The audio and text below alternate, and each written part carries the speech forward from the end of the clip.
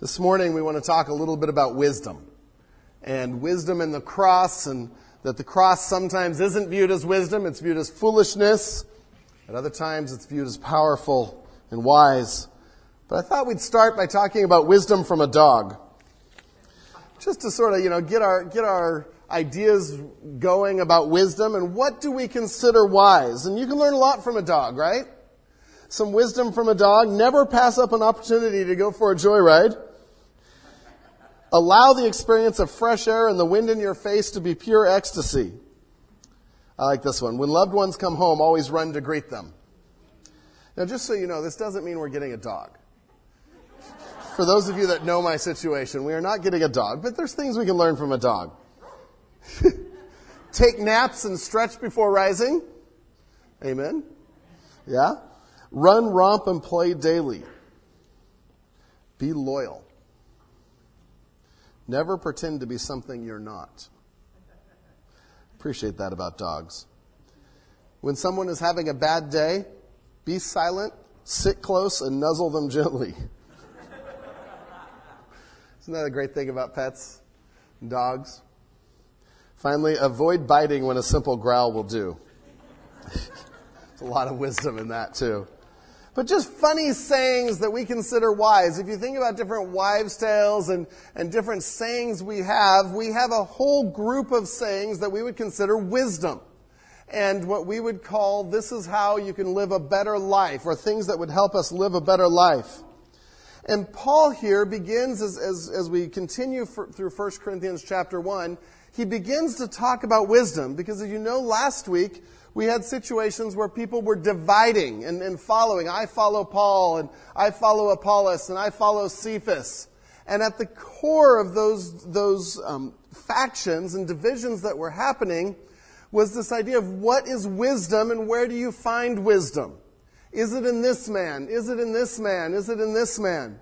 And we know that the culture of the time, and our whole topic of 1 Corinthians is godly living in an ungodly world. We know that Corinth was seeping into the church. And Corinth was all about who's the wisest, that's who you follow. You had itinerant preachers that would come by, and they would come into town and make flowery speeches and show their credentials and flatter people, and they would amass a following. They would get a lot of money, and then when the money ran out, they'd move on to the next city. And there was concern in Corinth that maybe Paul was just another one of those guys. He left us. Is he coming back? Is he just this itinerant preacher? And so some followed him, some didn't follow him. As we talked about last week, it wasn't about following any of these men. It was following one voice. And we did our little exercise to show that one voice is what God is desiring, unity. And we have one focus. And at the end of last week we read, "For Christ did not send me to baptize, but to preach the gospel, and not with words of eloquent wisdom, lest the cross of Christ be emptied of its power." And that was a lead-in into today's passage, because Paul is saying the one voice, the one thing you should be about is the gospel. It's the cross. And so he can't help himself. He wants to make sure we know exactly what he's saying. For the rest of this chapter and part of next chapter, he says, okay, let me spell it out clearly so you don't miss it. This is what your one voice should be. This is what it's about. And he talks about the cross and the wisdom of the cross that we know, and the foolishness of the cross and how the world views it. So turn with me to 1 Corinthians chapter 1, verse 18. And as we read through this passage this morning, I pray that two things happen. One, I pray that we are renewed with a sense of awe at the cross. That we come back to the cross and see how majestic it is and wonderful it is. How costly it was. But how powerful it is. And the other thing that I hope we come out of today is really seeing that God's wisdom is very different from the secular worldview that is trying to creep into every one of our lives. And trying to creep into every church. And we must be on guard against it. So in 1 Corinthians chapter 1, verse 18, we begin with, "For the word of the cross is folly to those who are perishing, but to us who are being saved it is the power of God. And right from the start here, Paul sets up a contrast. He tells us, that's the summary verse for the rest of the chapter. He says, this is what I'm going to talk about. We're going to talk about those that believe the cross, those that don't believe the cross, and what it means. So the first point in your notes is the cross divides the world into two groups. The cross divides the world into two groups. And asks the question, how will you think and live? See, Paul just got done talking about divisions and the church dividing over who they wanted to follow. And he comes in verse 18 and says, no, really, there's only one proper division. There's only one thing that divides the world into two groups, and that's the cross. And those that believe and those that don't. We'll talk about each of them briefly because Paul wants us to understand the difference between the two and the comparison between the two. The first is that the cross is foolishness to the lost. The cross is foolishness to the lost. You see in verse 18 it starts, for the word of the cross, and he's referring to the message of the cross, the gospel story. It is folly to those who are perishing. And we know right from the start that folly there has this idea of completely unable to comprehend. I can't even fathom it. The Greek word that it comes from is moria, and it happens to be the word where we get the word moron. And so to the unsaved, the cross, the story of the gospel, is moronish. It's so silly and stupid that they can't understand. And so we know that a secular worldview cannot comprehend the cross. It's why we are at odds with a secular worldview, even in this country. As we see a worldview becoming more and more secular, they can't understand where we're coming from. Have you ever tried to explain what you believe to somebody, and even what you believe about any issue in this world, and come from a Christian perspective? And what happens with their eyes? Just sort of gloss over, right? And they just can't understand. I've had some of those conversations, and it feels like I'm just hitting my head against a wall. It's because foundationally, they can't comprehend where I'm coming from. And specifically, the message of the cross. And this was true in Corinth, it's true today. They don't understand how someone dying who was actually executed can actually bring life. Makes no sense. And if we try to think of it from a world's perspective, if you take away all of what you know about the gospel, it does sound a little crazy, doesn't it? So by someone dying, I can live. Gotcha. They don't understand, and especially at Corinth, how can you get this for free? There's nothing for free in this world. And so, in a society where it was all about up and coming and who you knew and stepping on people to get ahead, how could you actually be offered something like salvation for free? That's crazy talk. And they didn't understand it. How can you not have to earn it? When thinking of God's grace, how could God actually extend grace? That's not what any of the other gods do. The other gods are waiting to punish. They are waiting to, if you do one thing out of line, that they are there to whack you for it. And you're telling me God has grace? And then you say He loves me? Even though I haven't loved Him and I don't offer Him anything? See, in Corinth, the relationships you have are all about what you can get. And so you cared about people that could offer you something. So how would a God care for me when I offer Him nothing? So if I was someone at Corinth that had never heard the gospel before, maybe I'd say something like this. So you're saying that the way to salvation is to trust a man that's executed as a criminal, in fact, as the worst criminal possible, but he was actually innocent, voluntarily going through this because he chose to take my punishment. Oh yeah, and he's God. And I'd probably look at you with that same glazed look in the eye and say, nice, okay. Let's go get you a little padded cell. Because that's foolish. It's like making the hero of your faith the last person that was executed in the electric chair. It makes no sense. Because we have to remember what the cross stood for. To us, the cross stands for Christianity, and it's all nice, and we can wear cross jewelry or earrings or whatever because it reminds us of the Savior. To them, the cross was the Roman instrument of execution, the most horrendous and hideous execution you could possibly have, reserved for the worst of criminals. It would be like if you came to church next week and we had a beautiful little plaque of an electric chair. Wouldn't that just make you want to worship? That's what the cross represented to them. So are we starting to understand the world mindset that Paul was preaching to? One author wrote, imagine if you came and you saw all the ladies wearing little electric chair earrings. Yeah, I'd wonder about some of you. The cross is foolishness to the lost. The world can't get it, and we are at odds with the worldview. I want to show a carving that was found about AD 225 on a hill in Rome. And the left is the actual picture of the carving. The right, it's been cleaned up so you can see the carving. And so it's the same thing. And what you see there is a person hanging on a cross. And what's his head? A horse or a donkey. It was probably more of a donkey. To the left is someone with their hands up worshiping this guy on the cross with the donkey head. There's an etching there that you can all read, right? Well, perhaps it's in Greek. But it reads, Alexamenos worships his God. That's all it says. And it was a caricature of the Christians of the time. This is what the world thought of the Christians. You are worshiping a foolish man who died on the cross, and thus the donkey head. That's the culture that they worshipped in. I would argue it's not that much different today.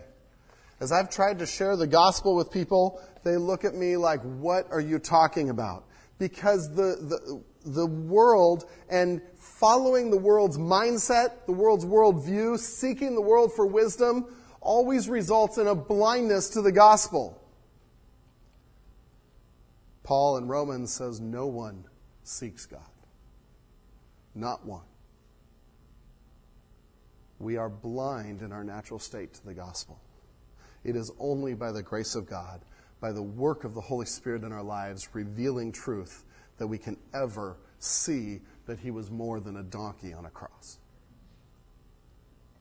That's what God has done for us. Moving ahead, just another example that I thought was interesting. One of the American revolutionaries, Thomas Paine, in his book Age of Reason, writes this: who can doubt the bountifulness of the Christian mythology? Having thus made an insurrection and a battle in heaven, in which none of the combatants could either be killed or wounded, put Satan into a pit, let him out again, gave him a triumph over the whole creation, damned all mankind by the eating of an apple, these Christians mythologists bring the two ends of their fable together. They represent this virtuous and amiable man, Jesus Christ, to be at once both God and man, and also the Son of God, celestially begotten, on purpose to be sacrificed, because they say that Eve in her longing had eaten an apple.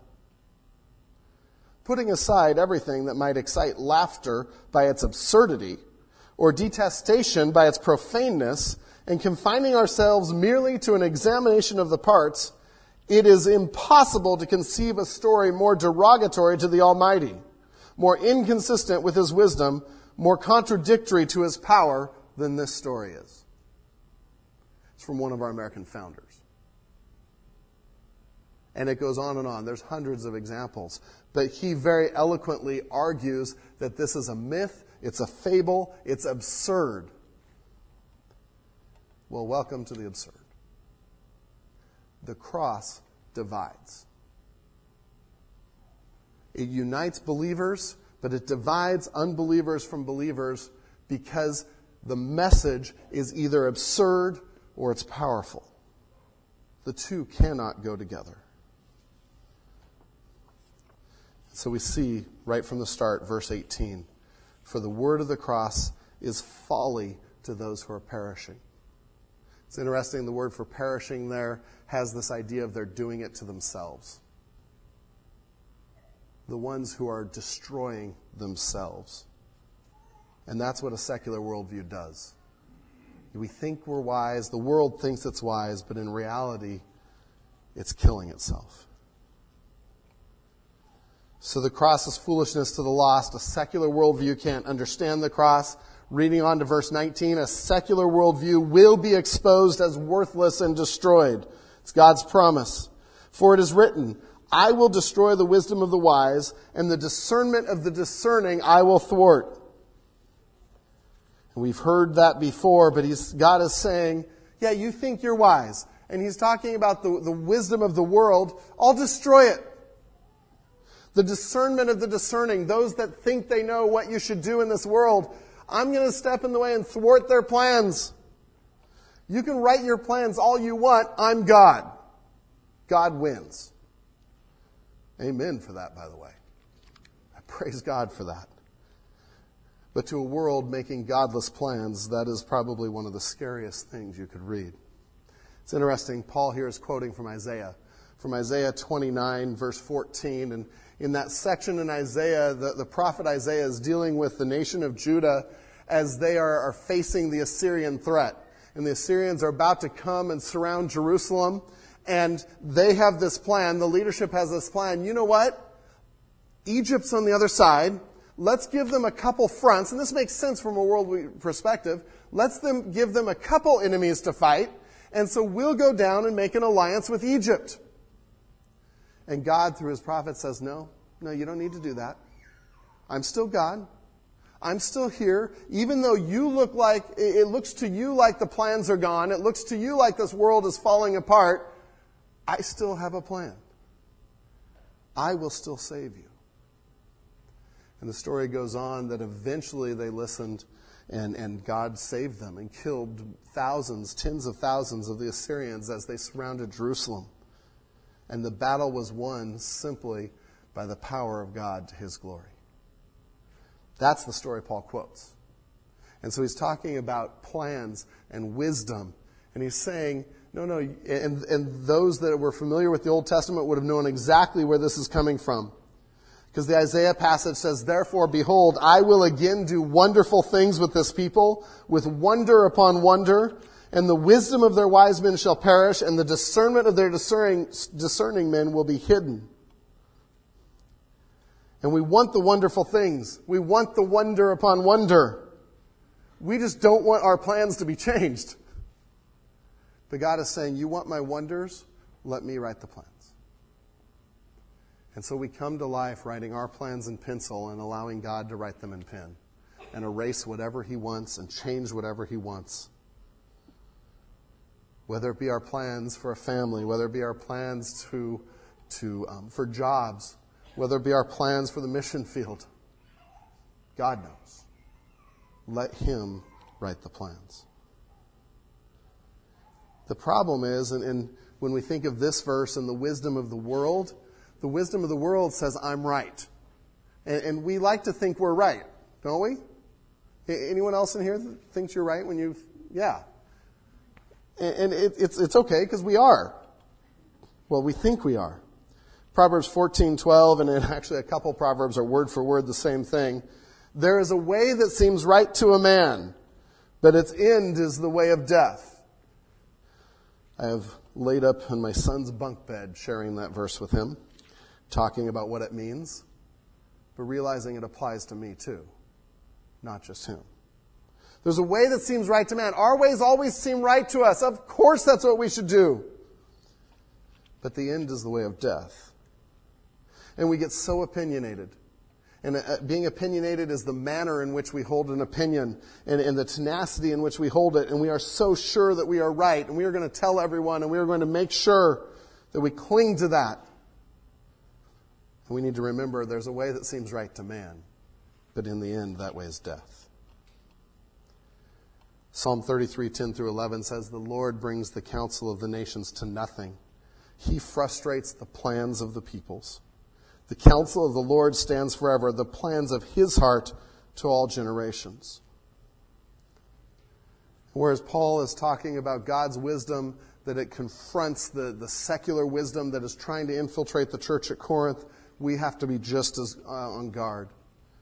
that we don't fall into a secular worldview. It's what the world views as normal, and so it's so easy for us to fall into that and not even know. A couple of things to be careful of. We need to be careful not to look to ourselves for guidance rather than God. See, when we forget to seek God with our plans, when we forget to say, Lord God, this is my hopes, but I want what you want, and show me your plan, show me your path. When we forget to do that, we are elevating self above God. We are saying, my plans are greater than his plans. And he laughs. We need to view things in light of the cross. That it's all for his glory. That we are bought with the price. My plans really don't matter anymore because his plans are so much better. We need to be looking for Christ for solutions rather than all kinds of worldly wisdom. Another thing to be careful of when we think of our wisdom, that it can just be destroyed, that it can be thwarted by God, is we need to be careful not to view our wisdom as superior to others. We need to be careful not to view our wisdom as superior to others. You know, as I've worked in ministry for many years now, it seems like there's this trajectory where more and more we just don't even know how to disagree. We don't want to disagree. We are so sure that we are right that any conversation where someone disagrees becomes a call to arms and a call to war. We're shocked when someone has a different opinion than we are because, of course, I'm right. And once we get to that point, we stop listening to the other person, which eliminates any chance of a conversation and causes division. And this is why Paul is coming back to God's wisdom instead of our own and realizing, I don't have wisdom. And compared to God, I'm a fool. When we come to that point, most divisions in the church would go away. When we don't listen to each other, when we fight over our opinions, we argue over those, what we're really saying is, I don't care about you. My views are more important than you are as a person. Now, I'm not saying there aren't things we stand up for. Paul is saying the cross divides, but it's because it's the theology of the cross, who God is, who Christ is, how we are saved. That's worth dividing over. Paint color, not so much. So we need to be on guard. Like I said last week, this is just a continuation of Paul's section on division all the way through chapter 3. And so he reminds us that a secular worldview will be exposed and destroyed. Third thing there, the little bullet point, a secular worldview will not last. And Paul, I think he gets a little sarcastic here, which I really appreciate in verse 20. Where is the one who is wise? Where is the scribe? Where is the debater of this age? And the of this age is very pointed to say it's just temporary. Where are these people? And he's probably referring to some of the people that the city felt were wise, or the church might have felt were wise. The word for wise there, sophos, had to do with the Greek philosophy and the Greek philosophers. The next one, the scribe, probably referred to Jewish scholars who were versed in the law. The debater of this age, the eloquent orators that would come through town. Where are they, Paul says? Has not God made foolish the wisdom of the world?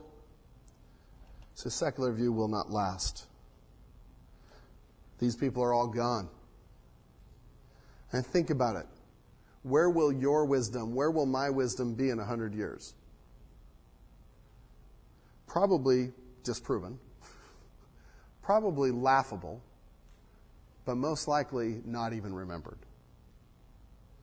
You know, we've heard of some of the wisdom of the age that time has proven to be false. President of DEC Digital Equipment said in 77, there is no reason anyone would want a computer in their home. How many of you have computers in your home? Or phones, or iPads? Those are all computers? Absolutely. Time has proven him foolish in that statement. Western Union in an internal memo said, this telephone has too many shortcomings to be seriously considered as a means of communication. The device is inherently of no value to us. Bill Gates, and he possibly said this. There's all kinds of debate of whether he actually said this, but it looks like he did say something like this in 1981. This is for my computer friends. 640K ought to be enough for anybody.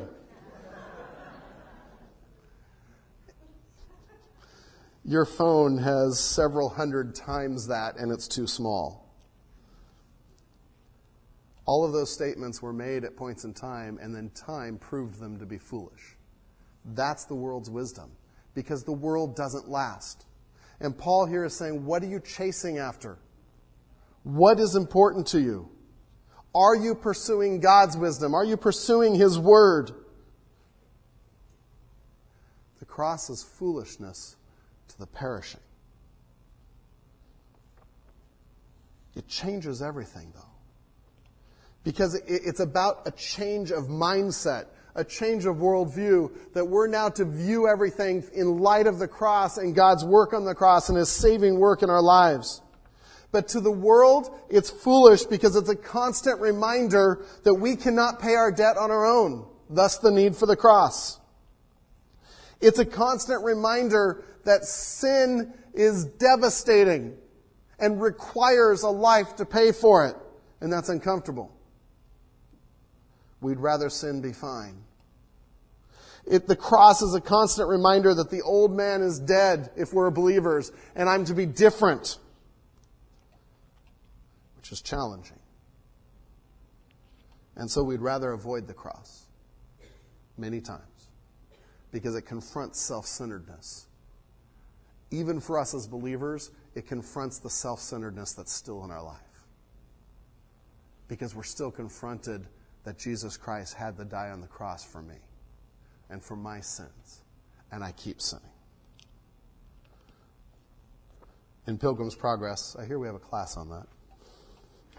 Evangelist is talking to Pilgrim after an encounter with worldly wise men. I don't know if you're past that point yet or not. And they had just talked with worldly wise men, and Pilgrim's sort of figuring that out, and Evangelist is debriefing him on it. Because worldly wise men would follow the world's way of doing things. And the last thing that Evangelist said, as he talks about worldly wise men and seeking the world's wisdom, is that it saveth him from the cross. It saveth him from the cross, his worldly wisdom. Because we don't want to be confronted with the cross. The cross doesn't make sense. So that's the first side. I know we're spending a lot of time on point one, those that are time sensitive. If you notice, there's not a lot for the other points. This is the whole theme of the passage. The second half, B, the cross is the power of God to the believer. The cross is the power of God to the believer. Amen? In verse 18 and then 21, for the word of the cross is folly to those who are perishing, but to us who are being saved, and again, this is an ongoing term. Salvation, it happened in the past, but we are still being saved or becoming Christ-like. The cross is still at work in our lives. It is the power of God. Verse 21, for since in the wisdom of God, the world did not know God through wisdom, it pleased God that through the folly of what we preach to save those who believe. And Paul here again is continuing the same theme, that there's two camps. It's a division, it's a choice. There is no in-between with the cross. It's folly or it's power.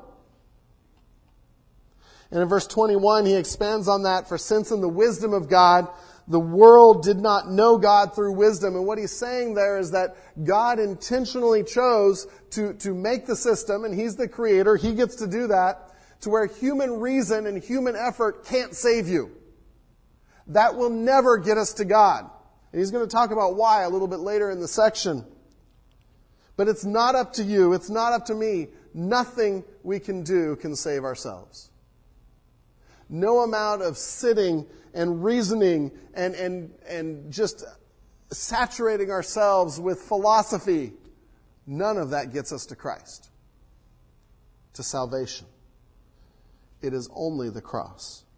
So in verse 21, for since in the wisdom of God, true wisdom, the world did not know God through wisdom, worldly wisdom, it pleased God through the folly of what we preach to save those who believe.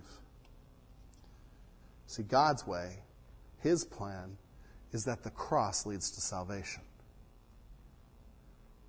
That God Almighty in human form, living a perfect life, would voluntarily go to the cross and say, I'm going to take the punishment that Ron deserved. I'm going to take the punishment that Jacob deserved, that Myron deserved, that Don deserved. It makes no sense, but man, is that powerful. Because I can't pay for it myself. I'm weak. But God in His strength says, I'll take care of it. And that should blow us away. In His sovereignty, He chooses us and saves us and dies for us. Paul, writing from Corinth, incidentally, to Romans in Romans 1:16, said, For I am not ashamed of the gospel, for it is the power of God for salvation to everyone who believes, to the Jew first and also to the Greek. Think about this. That cross that is folly to the world is power and life for us. Why? What is the power? It shows that God has power over sin because it pays the price for sin. It shows that God has power over death. He defeated death on that cross, and in His resurrection 3 days later, He didn't stay dead. Power over sin, power over death. It showed that God had power over Satan and could thwart his plans. It shows that God and God alone has power to give salvation and eternal life. That God has power to give righteousness because on that cross, Jesus took our sin, but then imparted to us His righteousness. And when God looks at us, if we believe and if we've repented and if we follow Christ, He sees Jesus' righteousness because on that cross, a transfer happened. That's power. I can't declare any of you righteous.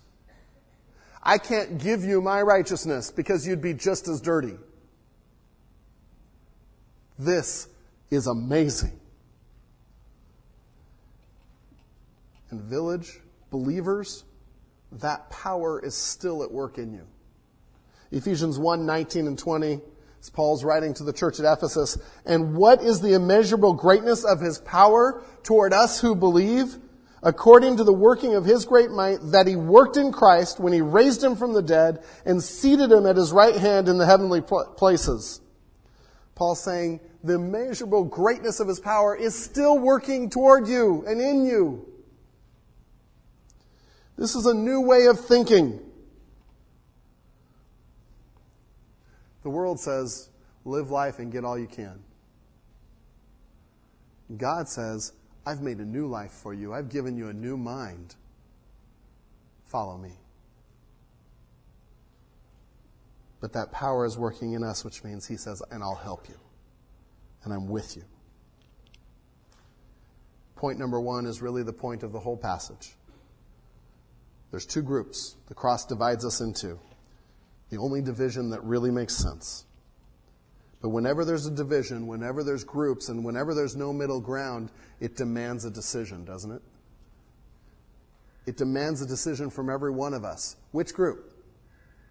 Will you repent and believe what the world thinks is folly, but that Jesus Christ died on the cross in our place so we could live for Him and live forever? Or will we say, that's nuts. I'm just going to try it myself.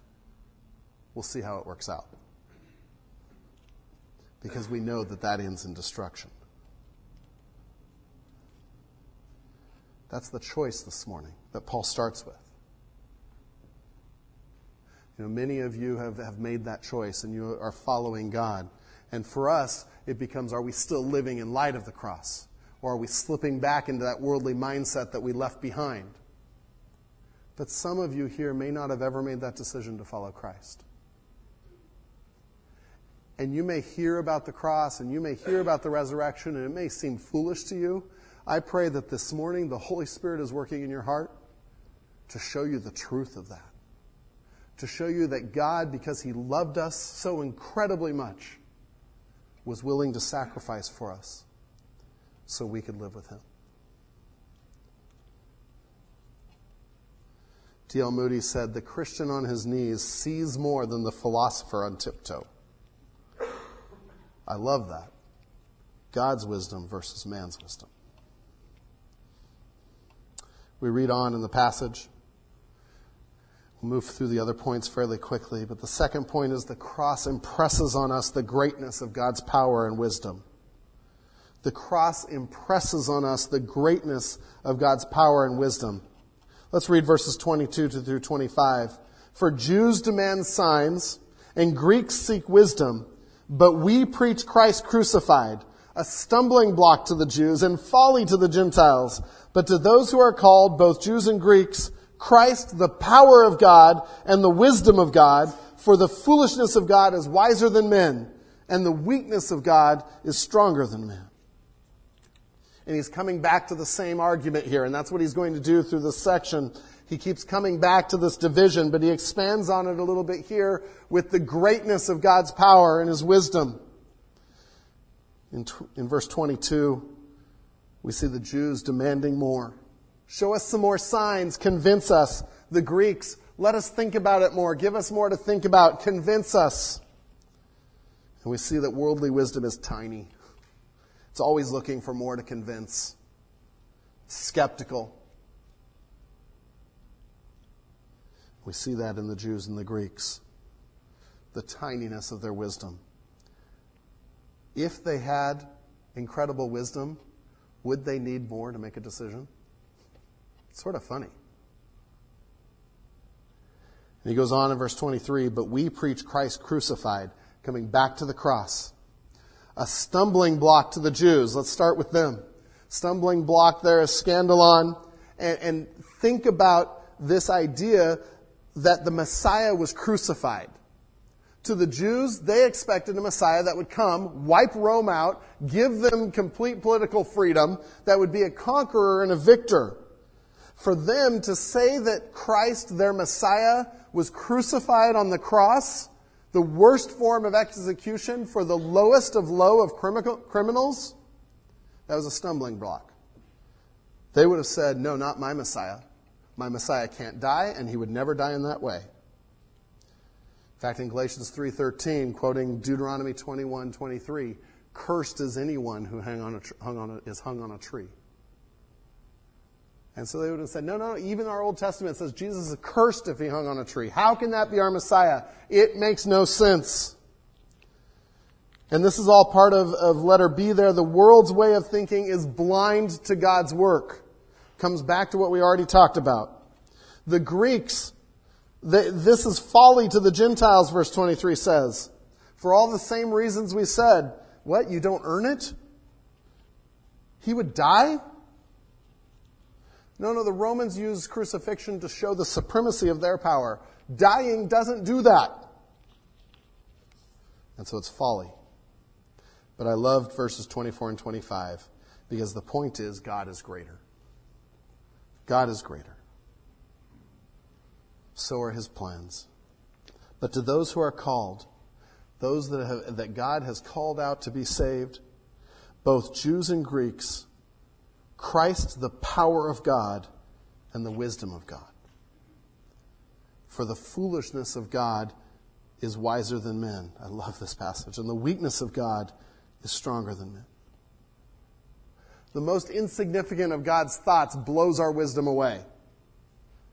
He created everything in a word, but yet we think splitting one of the smallest things he created, the atom, is the most powerful thing we could ever do. And he spoke that into existence. We've got to see the comparison. We've got to see how incredible God is in his wisdom and how insignificant we are. In Isaiah, the prophet says, for my thoughts are not your thoughts, neither are your ways my ways, declares the Lord. For as the heavens are higher than the earth, so are my ways higher than your ways, and my thoughts than your thoughts. Compared to God, our wisdom, because he is omniscient. He knows all things. And I am so glad he does. I can just picture him seeing the divisions over Paul and Cephas and Apollos and just saying, that's just silly. That's not wisdom. They don't even know what they're talking about. But we fight this. We fight this whenever we jump to conclusions about people and what God might be doing with people. We fight this when we get our plans upset. Because we have plans based on this tiny little window of wisdom. And when God changes them, we're like, no! What are you doing, God? That's not how I prayed. You are not faithful. And we're viewing it like this, and God is viewing it like this. It's frustrating when our plans get upset. But what has God promised? He's promised to use all things for good, for His glory.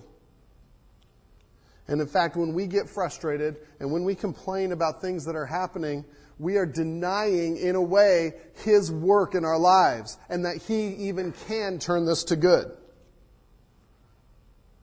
Instead of complaining when things happen, instead of complaining when our plans get messed up, maybe it should be about how can God use this for His glory?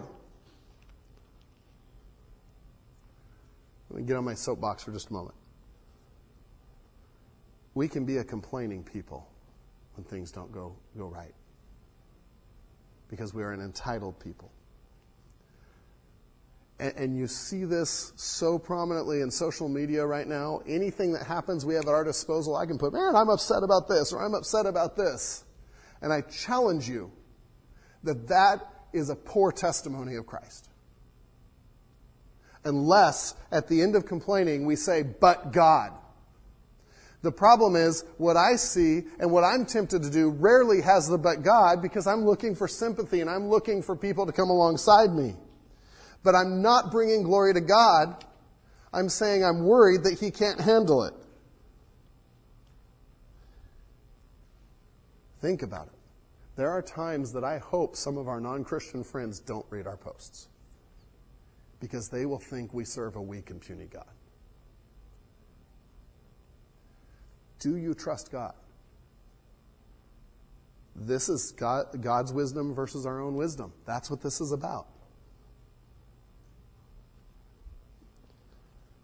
But God, His ways are higher than my ways. His thoughts than my thoughts. Verse 26 on is another paragraph, the last paragraph in this chapter. And 2 points out of that. The cross turns nothings into somethings. Amen. The cross turns nothings into somethings. Look at who God is able to save and use. Verse 26. For consider your calling, brothers. Not many of you were wise according to worldly standards. Thanks, Paul. Not many were powerful. Not many of noble birth. He's saying you didn't deserve much. You're not the upper crust of society. But God, and there's the but God in verse 27, but God chose what is foolish in the world to shame the wise. God chose what is weak in the world to shame the strong. God chose what is low and despised in the world, even the things that are not, which literally means the nothings, even the nothings, to bring to nothing things that are. See, we're a canvas for God's work. We're a canvas for His glory, not mine, His. And so in my weakness, God is made strong. In my foolishness, God can show Himself to be wise. If I'm a vessel sold out for Him and looking to honor Him. And again, He's fighting the conventional wisdom. If I was starting an organization, if I was starting a church, who would I choose? The best and brightest. And Paul's saying, well, no, God chose just people that were willing to follow Him. Because the cross is the best and the brightest. And it changes us. And so we see that the cross turns nothings into somethings. And finally, the last few verses. A right view of the cross results in humble praise and glory to God alone. A right view of the cross results in humble praise and glory to God alone. And this gets to the reason why it has to be about the cross and not my doing, why it's God's wisdom and not me, why I can't earn salvation, so that no human being might boast in the presence of God. If we do it on our own, we're boasting. You and I know that. Verse 30, and because of Him you are in Christ Jesus, who became to us wisdom from God, righteousness and sanctification and redemption. And he covers it there, righteousness and ability to be holy, to be sanctified, a righteousness that is not our own. Sanctification, that he cleanses us and makes us more and more like him. Redemption, that he paid the price for our sins on the cross. Where is my work in any of that? It's not there except to be receptive to his work. In verse 31, so that, as it is written, let the one who boasts boast in the Lord. All of it for his glory. I'd like to end by singing a song that reminds us of the cross, but gives him glory. To your name be the glory. But in the end, this passage is about a comparison between worldly wisdom that thinks the cross is foolish and godly wisdom that saves through the cross. Worldly wisdom says, how can I have a better life? How can I get all I can? Godly wisdom says, how can God be glorified?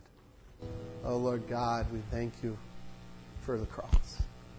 For salvation that makes no sense to us, but man, it makes great sense to you. Because in the end, you get the glory, and we praise you and we worship you. Lord, I pray if there's anyone here that has never accepted you as their Savior, that has never come to you and said, I believe in Jesus Christ, that this morning would be the day. That this cross that is wonderful that we're talking about would be their cross. And they would acknowledge that you have died for their sins. Lord, I pray for those that have made that decision, that the cross isn't just a historical fact that bought us fire insurance, Lord, but it's something that continues to live powerfully in our lives, that affects how we view every situation, every problem, every dilemma, because the cross shows us where the answers are. Lord, if you can handle our eternity and our rebellion, you can handle what needs to happen tomorrow. We trust you. We love you. We live in the wisdom of the cross. In Jesus' name, amen.